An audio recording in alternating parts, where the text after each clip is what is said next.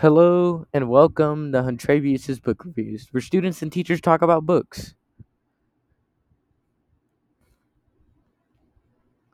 Today we're going to be reviewing Fever 1793, made by Laurie H. Anderson, and the book is a total of 251 pages and is a historical fiction novel. So the story begins in 1793 in Philadelphia, Pennsylvania, the temporary capital of the U.S. after the Revolution. The book's main character is Maddie Cook, who lives with her widowed mom who runs a coffee house. At the start of the book, Maddie wakes up with news that one of her best friends died of a fever.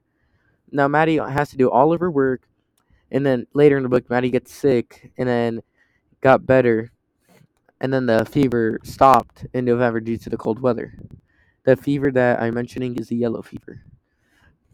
And the author did not hook me as fast as other books did because the book starts a lot more slower.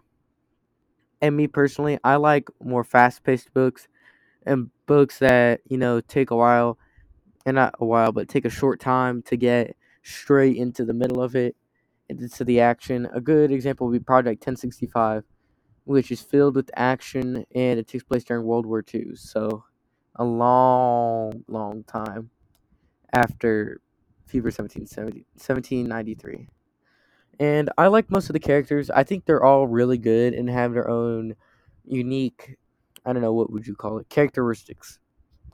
But the only one I really have a problem with is Mother. I feel like she was inconsiderate towards Maddie, even considering one of her friends died. And I feel like Mother would want people to be considerate if one of her friends died or a close relative. And I can imagine the setting pretty well due to me studying U.S. history a lot. And most old U.S. cities look the same, actually.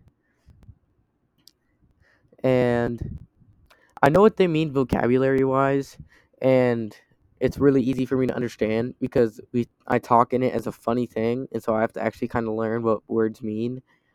But I'm gonna read a excerpt from the book. A few blocks south lay the Walnut Street Prison, where Blackyard has flown that remarkable balloon from the prison's courtyard. It rose, a yellow silk bubble escaping the earth, and that's the end of it. And in this, Maddie's talking about a yellow hot air balloon going into the sky, and Maddie thinks of hot air balloons as like her only escape from everybody else and to be free, have freedom.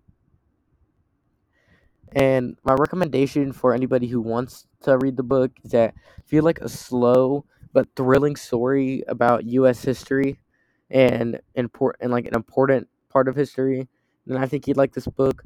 But if you're more into fast-paced action like me, then it's gonna be hard. But once you get towards the end of the book, then it gets good. And thank y'all for listening. This has been Huntravius about a podcast about Fever 1793 by Laurie H. Anderson.